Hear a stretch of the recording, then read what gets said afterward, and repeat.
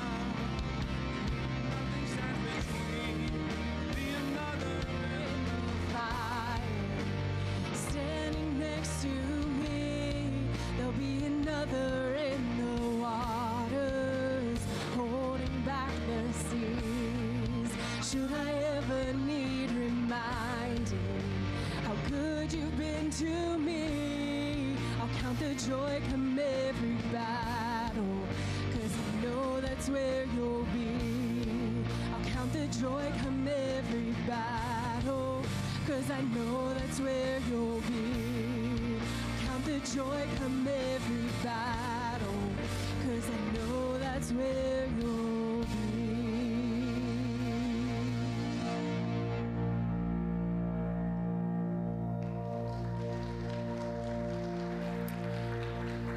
Well, amen. Good morning. You can be seated. It looks a little different from up here than on the platform. Y'all look great this morning. So excited to be here to worship together. And what a great morning it is to be able to start off with baptism. As many of you know, a few weeks ago, Hunter Major came and shared that he had professed faith in Christ. And so we wanted to be able to baptize him this morning. And so if it's your first time here, we're so glad that you're here visiting with us today. And if you're not aware of what baptism is simply the outward expression of the work that Christ has done in one's life. And so it's making it public knowledge that Christ has died and risen again for that person. And so Hunter has come today to make that profession public. And so Hunter, if you want to come on down. I think the water's extra cold this morning. Come on. There you go. So a few weeks ago, Hunter went to FCA on a Friday morning. And God began to work in his heart. And throughout the course of that weekend, Hunter had some questions. What is salvation? What has Jesus done? And on the car ride home on a Monday, Hunter began to ask Mandy more questions. And through the course of that car ride, Hunter decided, I want to make Jesus the Lord of my life. And so he prayed to receive the Lord. And so he has come today, as I said, to make that profession of faith public. And so, Hunter, I want to ask you 3 questions. First, do you believe that God is your Father and Creator? Yes. Do you believe that Christ died for you? Yes. And do you believe that the Holy Spirit now lives within you? Yes. Hunter, based on your profession of faith, it is my honor to baptize you as my brother in the name of the Father, the Son, and the Holy Spirit.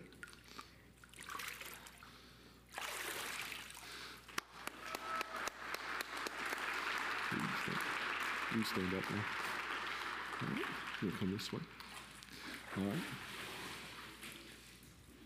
So good. Amen. Church, one more time. Amen? Amen. That's good stuff. That's good stuff. Look, thank you all so much for being here this morning. It's an honor. It's a privilege to have you here today to not only witness this, but to be here and worship with us. So we're glad that you're here.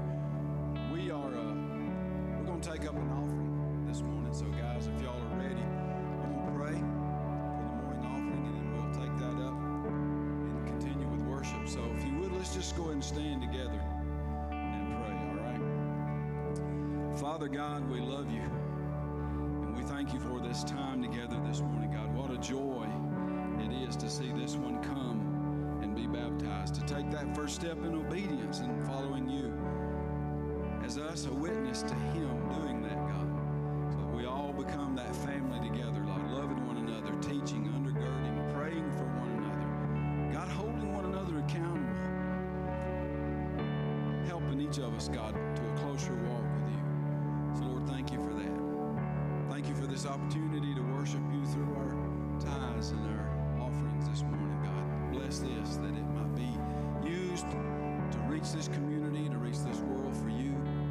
Bless it, God. Bless the remainder of our time together today. And Lord, we just look forward to all you're going to do through the singing, the preaching, and God, just our time together in this place. We love you. Give you all the praise. In Jesus' name, amen. Amazing grace, how sweet the sound that saved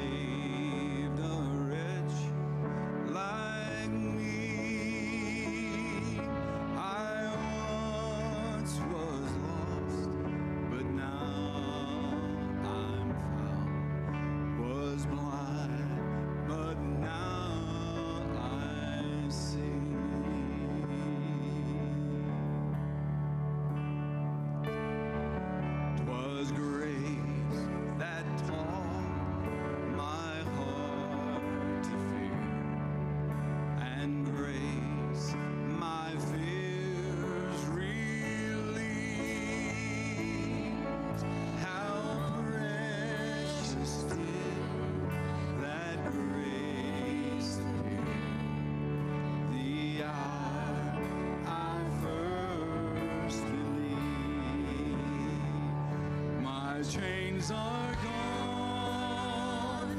I've been set free. My God, my Savior has ransomed me. And like a flood, His mercy reigns. Unending love, amazing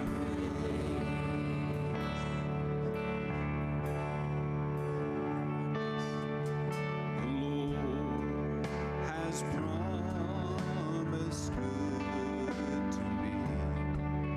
His word, my hope secures.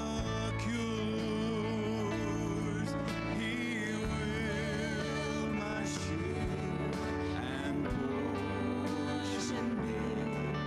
As long as life endures, sing on. My chains are gone. I've been set free. My God, my Savior has ransomed me. And like a flood, His mercy reigns. Unending love, amazing grace. My chains are gone. I've been set free. My God, my Savior has ransomed me. And like a flood, His mercy reigns. Unending love, amazing grace.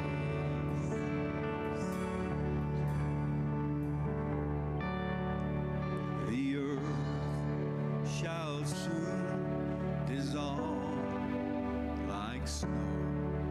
The sun forbear to shine,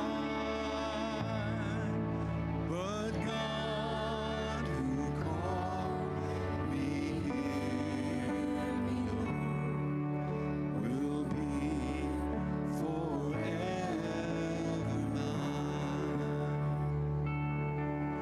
He'll be forever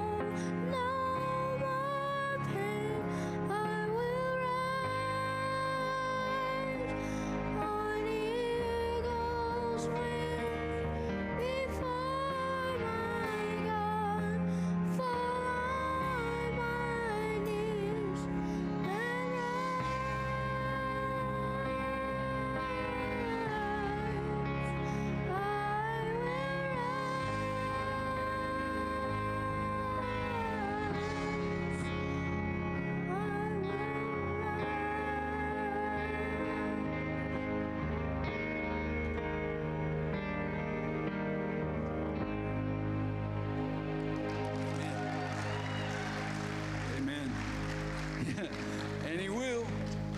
Amen. And He will. And so are you.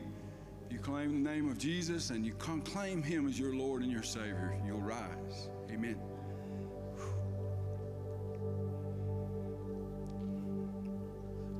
Let's just pick it up right there.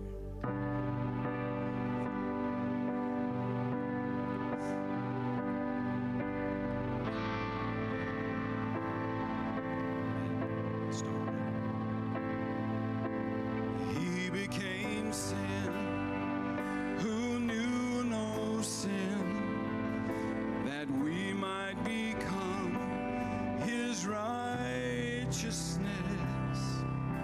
He humbled Himself and carried a cross. Love so amazing.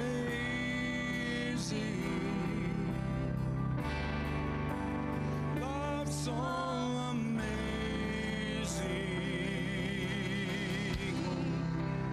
Jesus Messiah,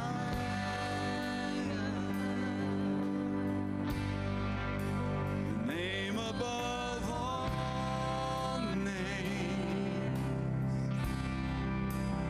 Blessed Redeemer,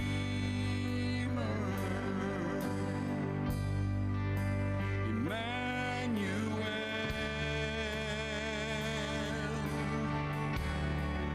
the rescue for sinners,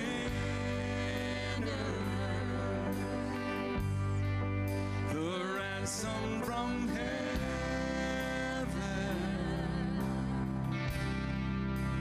Jesus Messiah,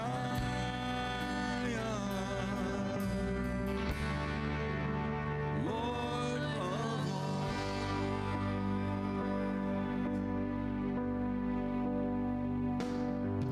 His body the bread, His blood the wine, broken and poured out all for love. The whole earth trembled and the veil was torn. Love so amazing.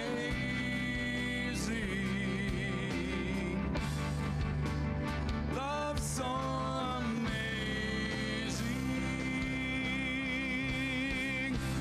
Jesus Messiah,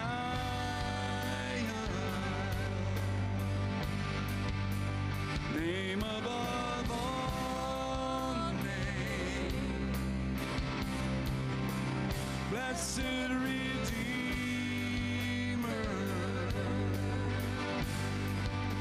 Emmanuel,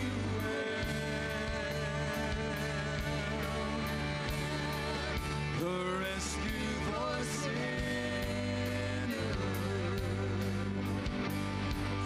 the ransom from heaven, Jesus Messiah,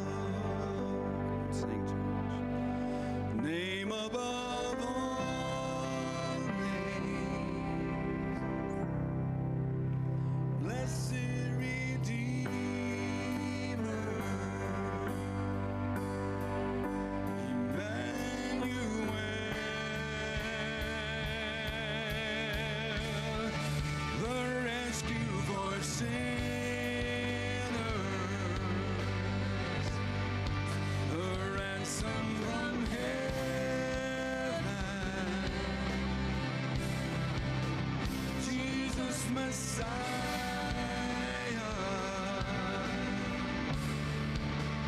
Lord of all.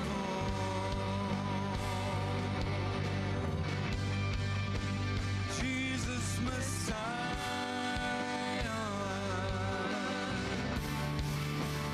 Lord of all.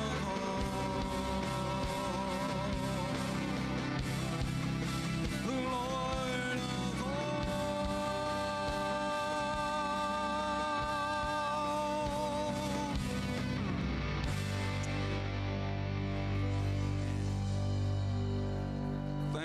Thank you, Jesus.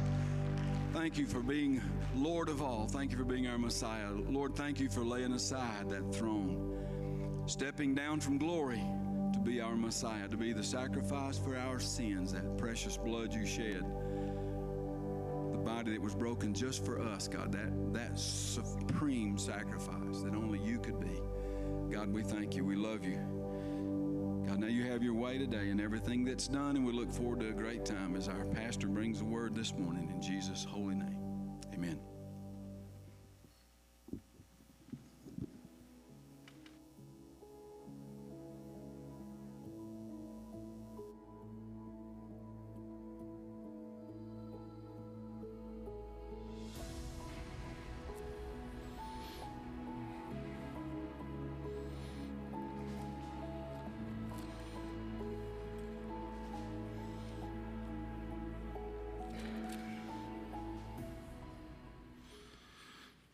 Amen. Again, it's good to see you this morning. We're going to be in James chapter 4. James chapter 4, if you want to make your way there. Just as we get started, happy November, which means it's officially Christmas time. Just for my own entertainment this morning, I was fomenting some church division. And so, show of hands, who says it is acceptable to put up Christmas decorations right now? Okay. Who says Christmas decorations must wait until after Thanksgiving? Oh, wow. Amen. All right, let's pray and send this thing to the house. No, I say that, and there's Christmas decorations up in our house currently.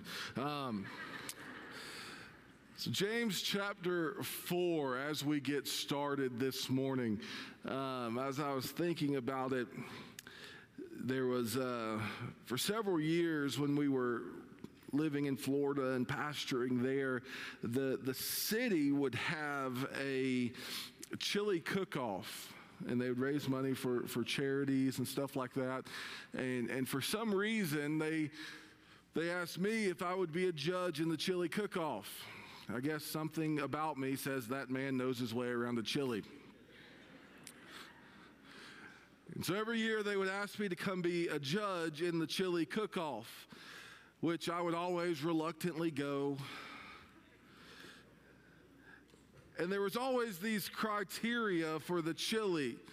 It'd be taste, which taste is easy. It's either tastes good or doesn't taste good. I could be a food critic. This food is bad. This food is good. Okay? But then there's all like texture and all this other stuff. And when I go to a chili, I know what I like in a chili. I have my preferences. Like, I like beans in the chili. Now, I know some chili purists out there are going to say beans don't go in chili. But I said what I said. I like beans in my chili. And I like my chili to be not just temperature hot, but spicy hot. Like, even if the chili just gets to room temperature, it'll still warm you up as you eat it. That's how I like my chili. And so I'd go into this competition. I had these rules that I had to go by. I had to rank all these chilies. And they gave me these objective standards of what I should judge these chilies by. But if we're honest, my preferences would win out. But I knew the type of chilies that I liked. And I wanted those to win because I liked those Chili's. Why? Because they matched my preferences.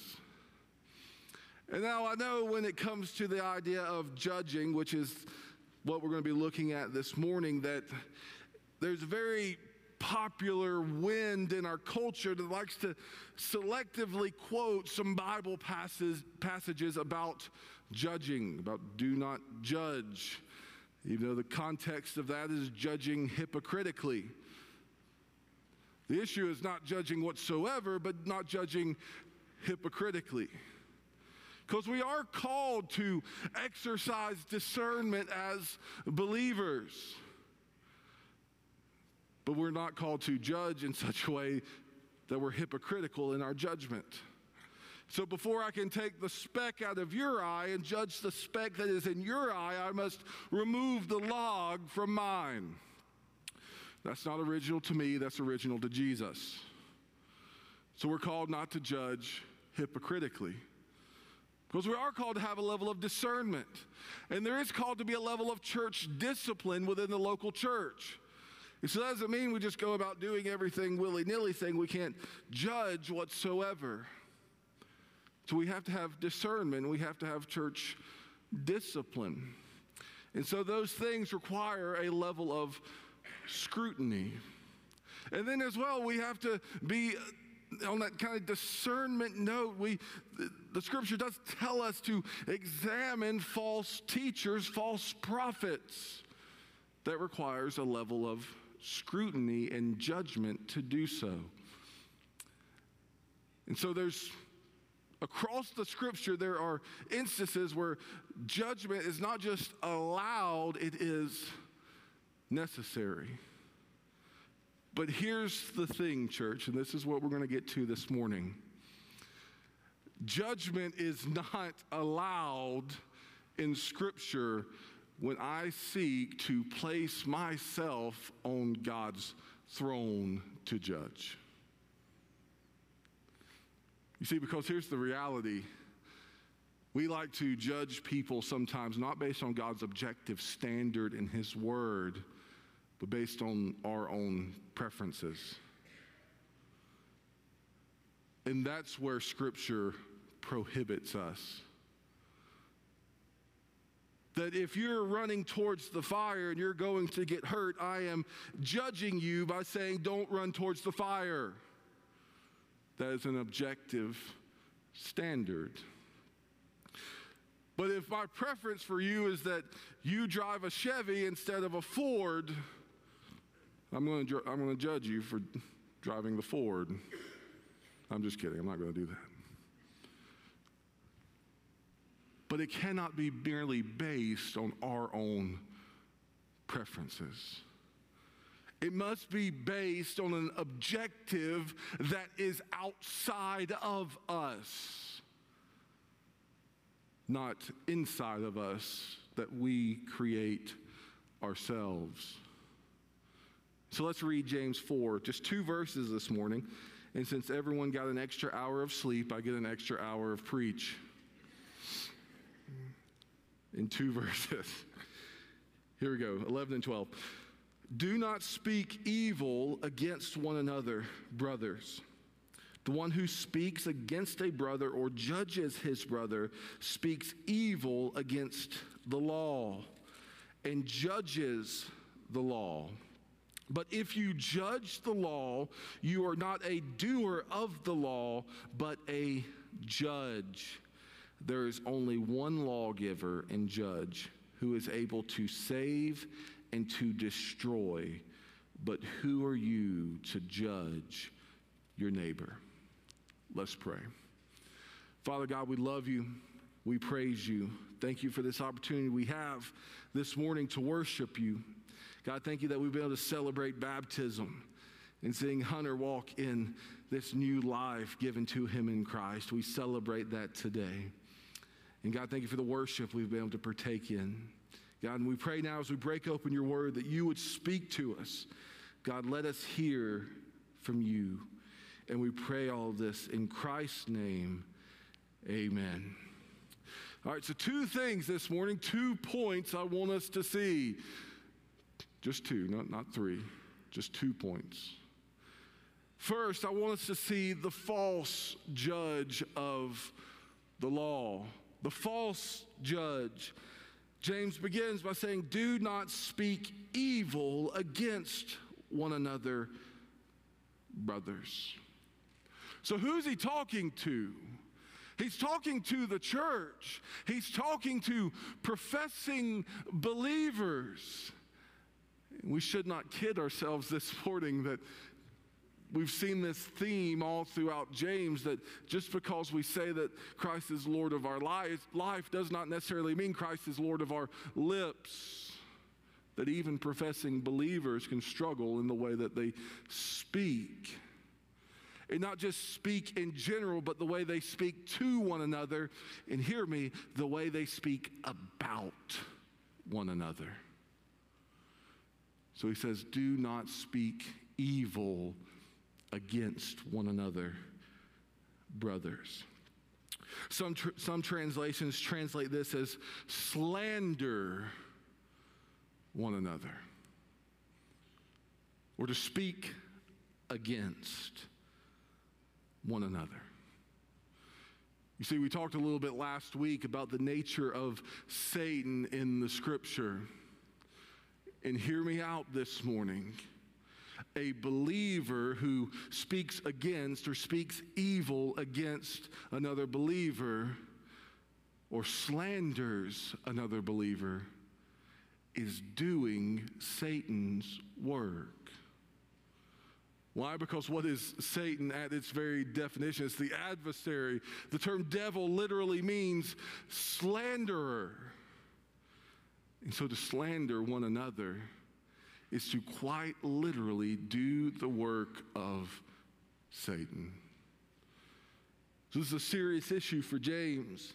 So do not speak evil against one another, brothers. What is speaking evil? It could be gossip.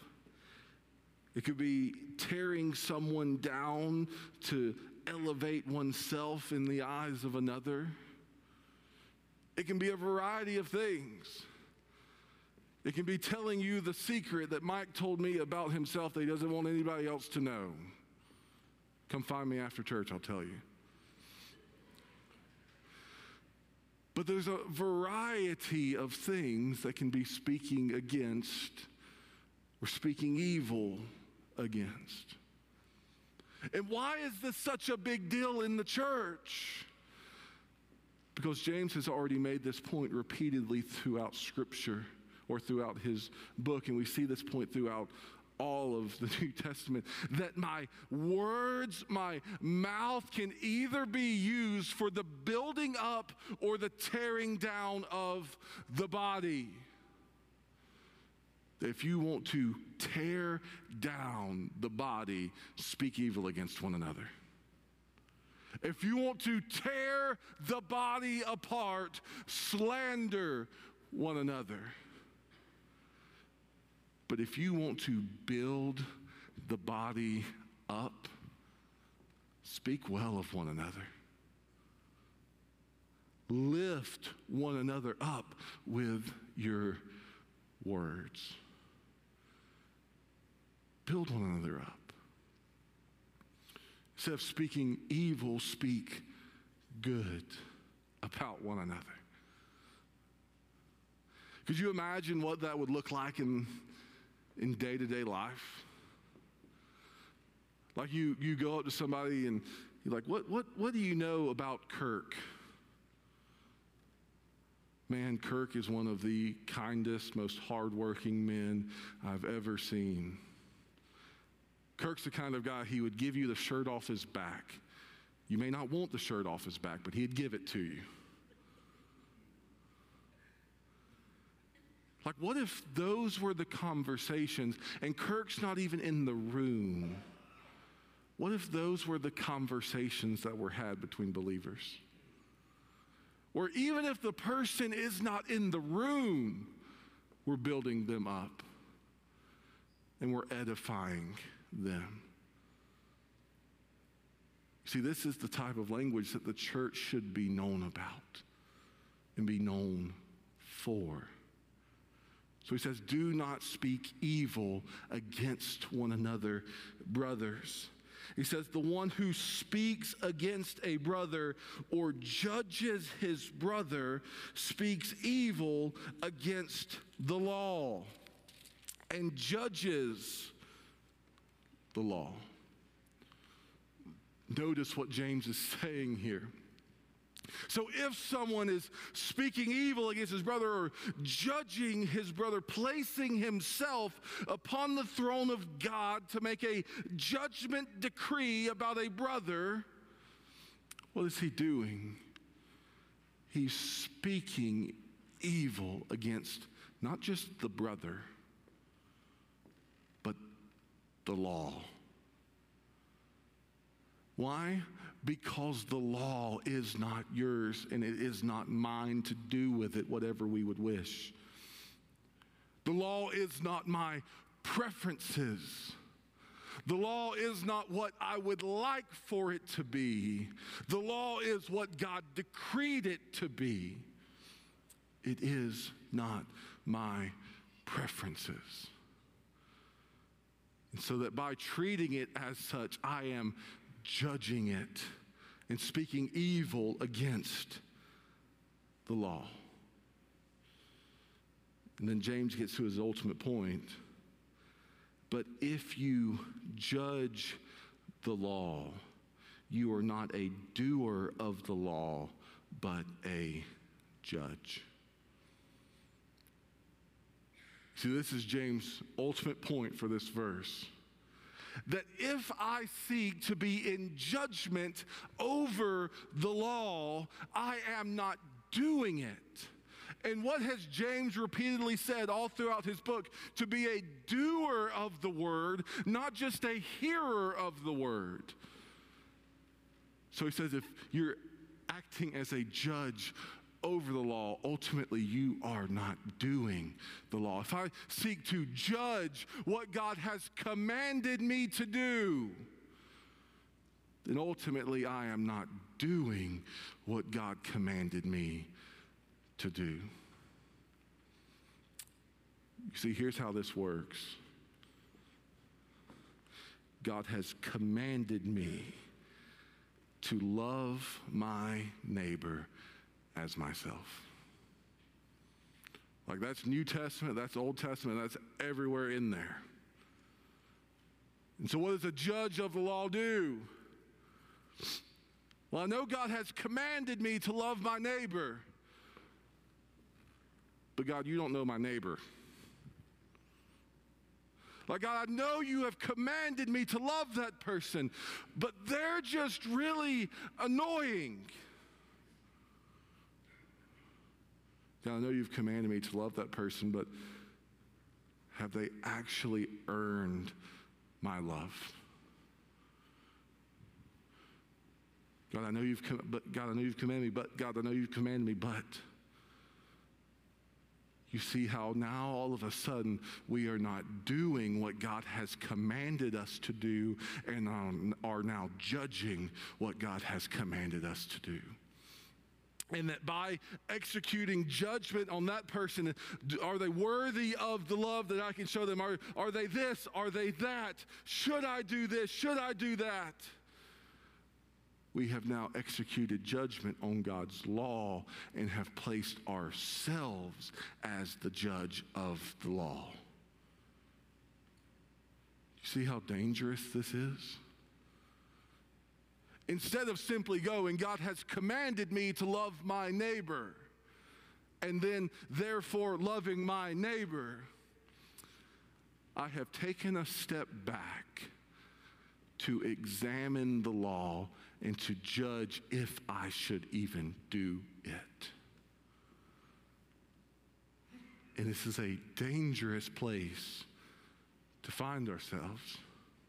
Why? Because we are not the judge of what God has commanded us to do. Because we are the false judge of the law. Which brings us to verse 12, where we see the true judge of the law. He says, there is only one lawgiver and judge. So why can I not judge the law? Why can I not pick and choose what I want to do and what I don't want to do? Why can I not cast judgment on this person over here? Because there is only one lawgiver and judge, and it's not you. And it's not me. None of us in here are the only lawgiver and judge. None of us in here have that capacity to hold that office. There's only one. And James describes him, he who is able to save and to destroy. That this is who God is.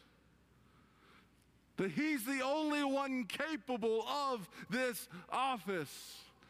To be the lawgiver and the judge. Why? Because he can save. He has the power to save.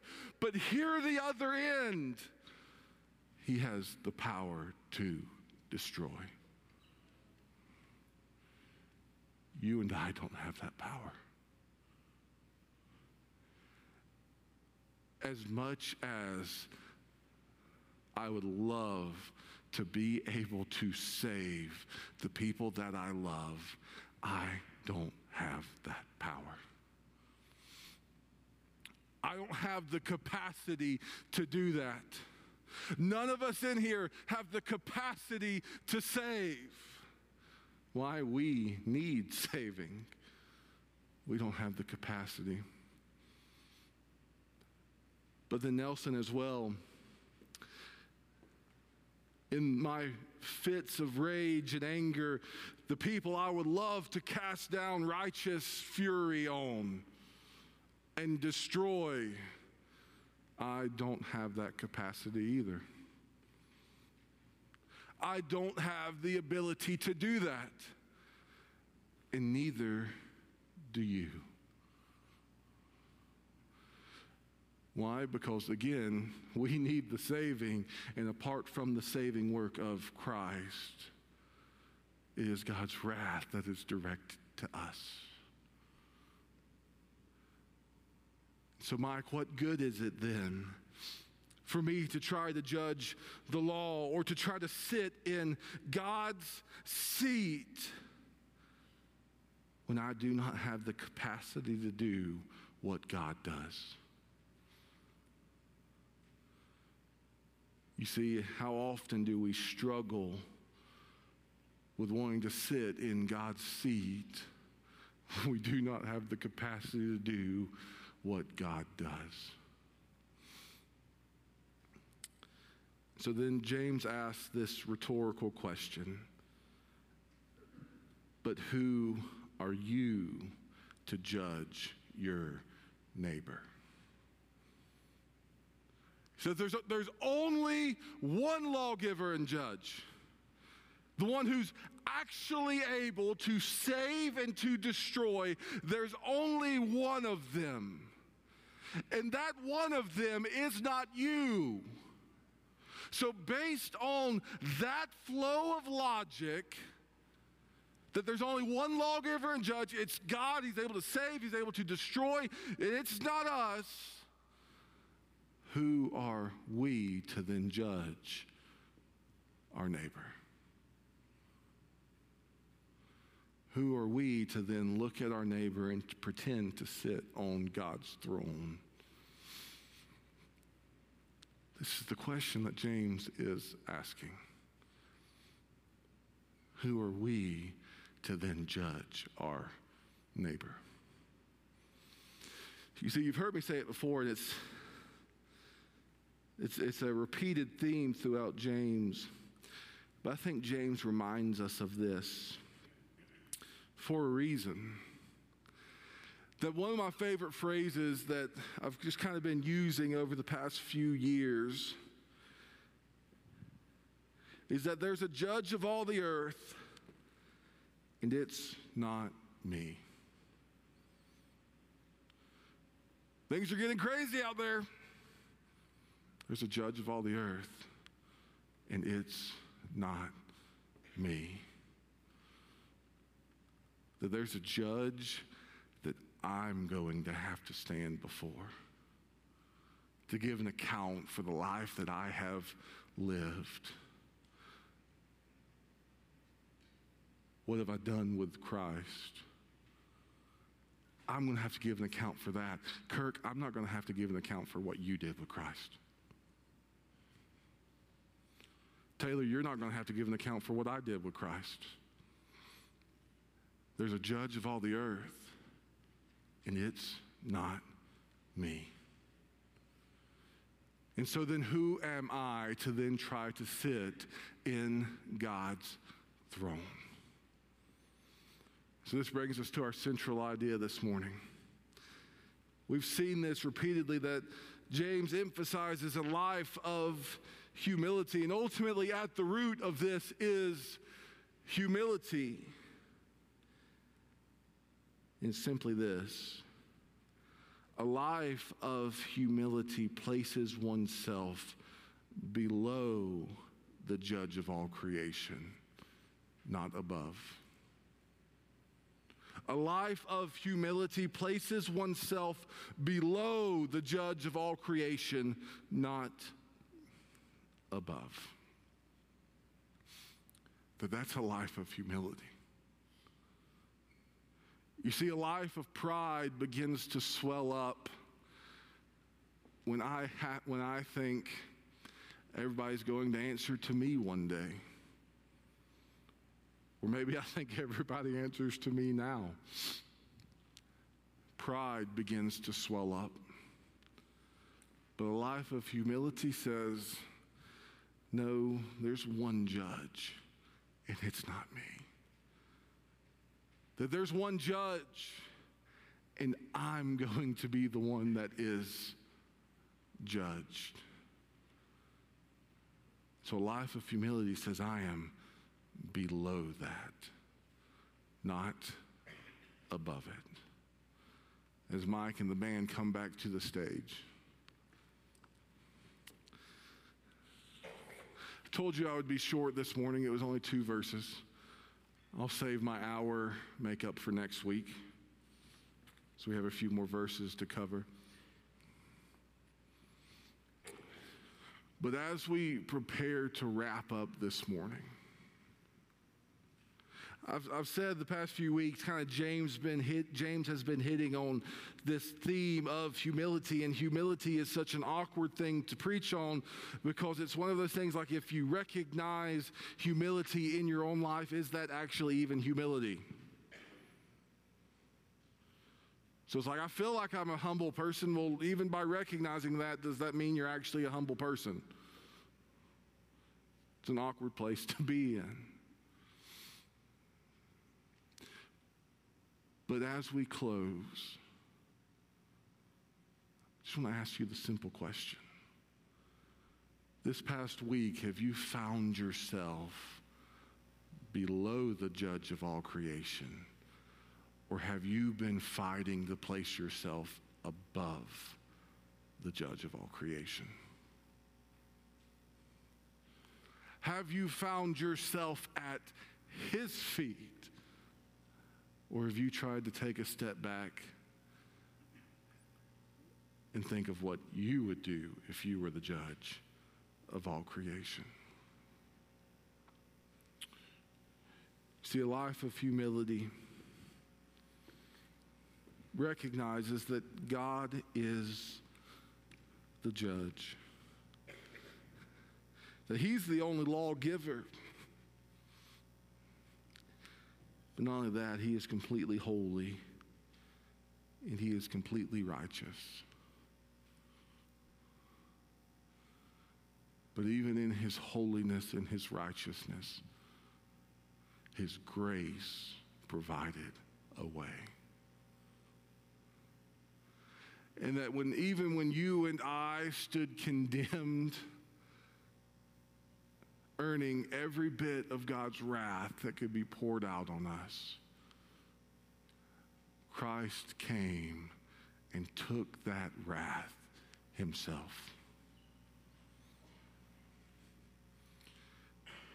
And so if I look at that, and I look at that gospel, who am I to even think I can get anywhere near God's throne? See, a life of humility says, no, I'm going to stay here at his feet. Why? Because I understand what he did for me. And that based on what he did for me, he can do for others. That if God could find me in my sin and still save me, who is beyond the grace of God?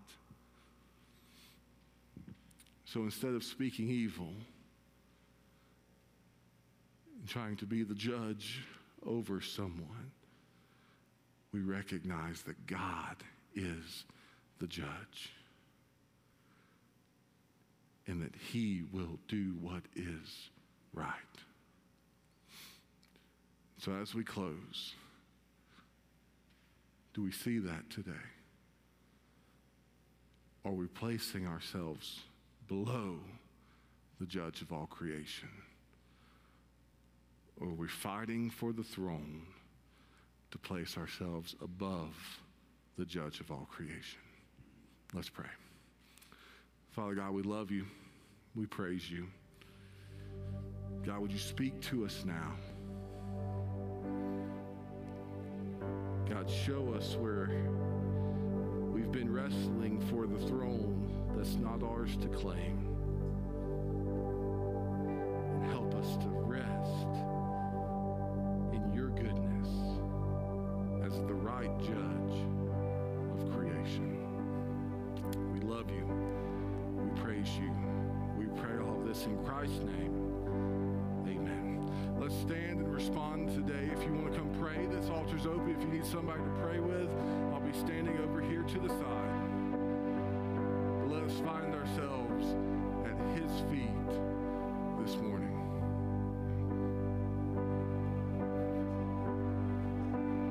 He became sin who knew no sin, that we might become his righteousness.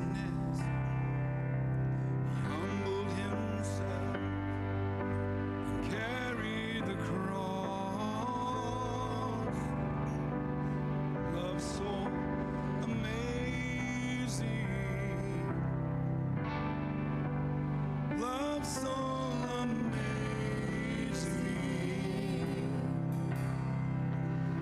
Jesus Messiah.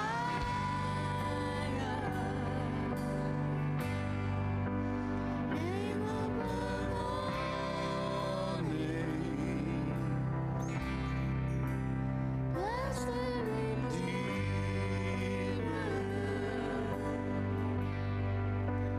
Emmanuel.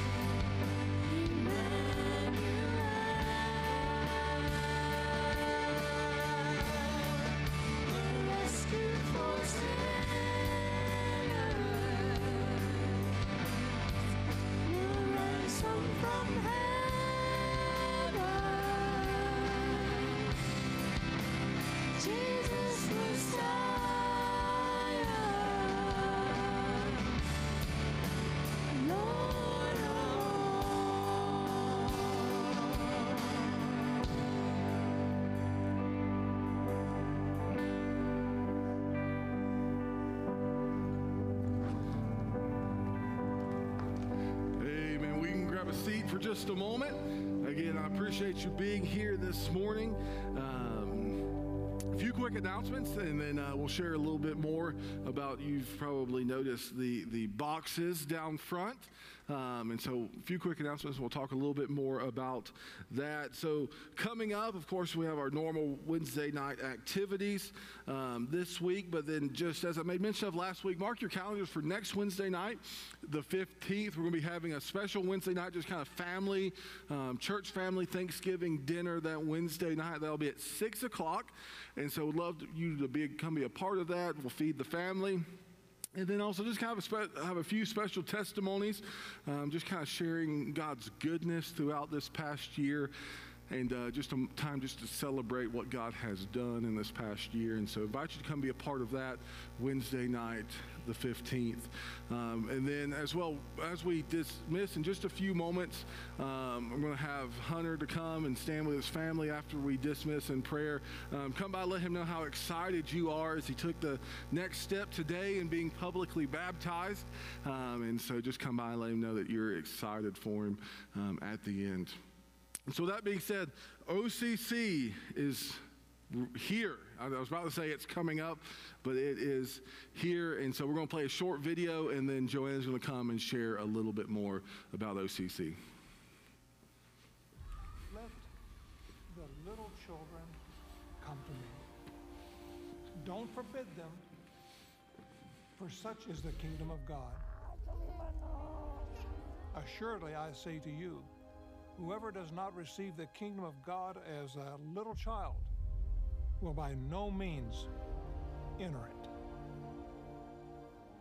Operation Christmas Child is a way for the little children to come to Almighty God. That is the best gift of all, is becoming part of God's family. The mission of Operation Christmas Child never changes. Children are coming to Jesus. Children are being discipled. And children are taking the gospel to the ends of the earth. These children are brave and bold, not afraid, and they're not ashamed of the gospel. They're trained and equipped to go out and share their faith with others, and many times in areas where it's an unreached people group. The Bible tells us the time is now. Let them come, Jesus said, let them come. And they're coming. They're coming by the millions. Every single box represents the life of a young boy, a young girl who will be touched by the gospel.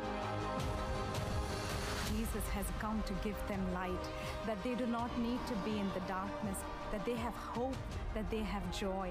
And it is our prayer that this glorious light of the gospel will flow among the nations and will fill our land with the knowledge of the glory of God. The Lord God Almighty desires to fulfill His redemptive plan for mankind in and through each of us and all of us. All of us are children of God. We share this incredible opportunity to take the gospel truly to the ends of the earth by gathering children to Jesus. I believe this year for Operation Christmas Child, this may be the most important year, most important opportunity that we'll ever have to reach children in the name of Jesus Christ. Pray that God will use these shoebox gifts to make a difference in the children's life for eternity.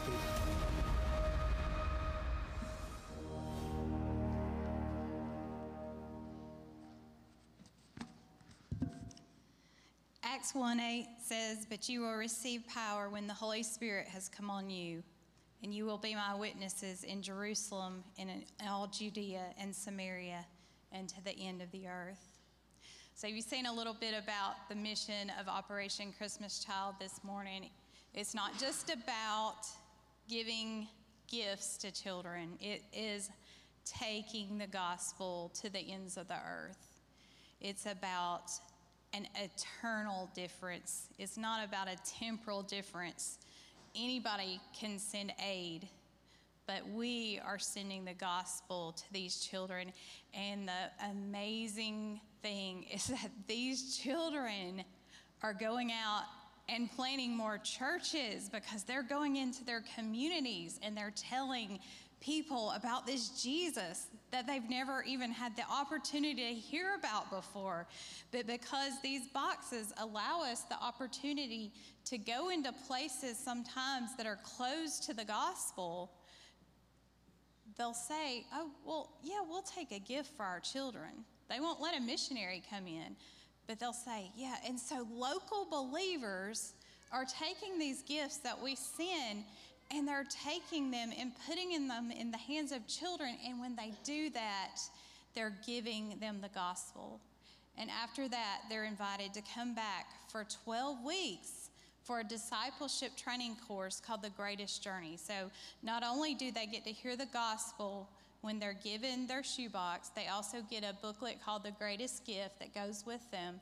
But then they're invited to come back for these discipleship training classes, and they're training children to take the gospel to the ends of the earth.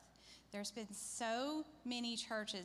Last year, nearly 1,000 new churches were planted because of Operation Christmas Child. So many of you have been part of this year. We started, back before Christmas last year because we found some things on sale and some deals, and we started buying some things because it was just too good to pass up. So many of you have already been part of this mission, and I thank you for that. I appreciate that so much. So many of you have given manpower, prayer, monetary support, donations. There's so many ways that the church has come around and just come alongside this ministry, and I just want to thank you for that. But today, we have this opportunity that is such a privilege and such a blessing to be able to pack these gifts so lovingly to send this love to children around the world, because when they open that box and they see that someone loved them enough to give them a gift, some things make it personal. We're going to make these boxes personal tonight. Making these personal boxes, someone loved them enough, that opens their heart to know that God loves them. And so they're more receptive to the gospel of Jesus Christ because we're able to show them love in a tangible way. Please come tonight. You will be blessed. It's 4:30, and it is for ladies. But men, if you want to come help, we're going to be moving the rest of these boxes back to the sanctuary because next week we're going to pray over them some more and send them out. So if you would like to help, you can see Chad, because I don't think he wants to carry. I think there's 360 boxes over there, and if we fill them all up, I don't think he wants to carry them by himself. But ladies, please just come tonight, be a part, and everybody can be a part of this mission by praying specifically for the children that will receive these boxes, praying that customs agents that are often corrupt would let these boxes go through, that every hand that touches it, from the collection here at the church to the collection to the processing center to shipment overseas to getting them through customs and getting them into the hands of the local believers, everyone can take a part through praying. So thank you so much. I appreciate you letting me take a moment of your time. Man, thank you. Yeah, I will. It's 4:30, okay? Ladies, come. And what time will y'all be through packing, you think? Honestly, once you get started, it doesn't take a long time. Okay. So if some guys wanted to show up with a pickup truck and load and bring stuff up, they need to be here about... Well, we'll start our presentation, so probably 5. Okay, Because all right. we'll start, that way they're not all at one time. You can do them in shifts. Right, So. okay. So remember that, 4:30 today. And we're still bringing finger foods, is it? Yes, that's always that's a getter. Amen. But guys, ladies, come and help, and everybody pack, and then be here about 5 or so with trucks, and we'll start loading up and help Chad get those get those up here, because that's a lot of boxes. I think this is roughly, what, about 100, give or take? Well, I said about. Okay. 80-something. All right. So, 300. Yes?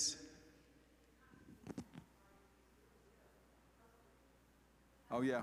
Yeah, that's true.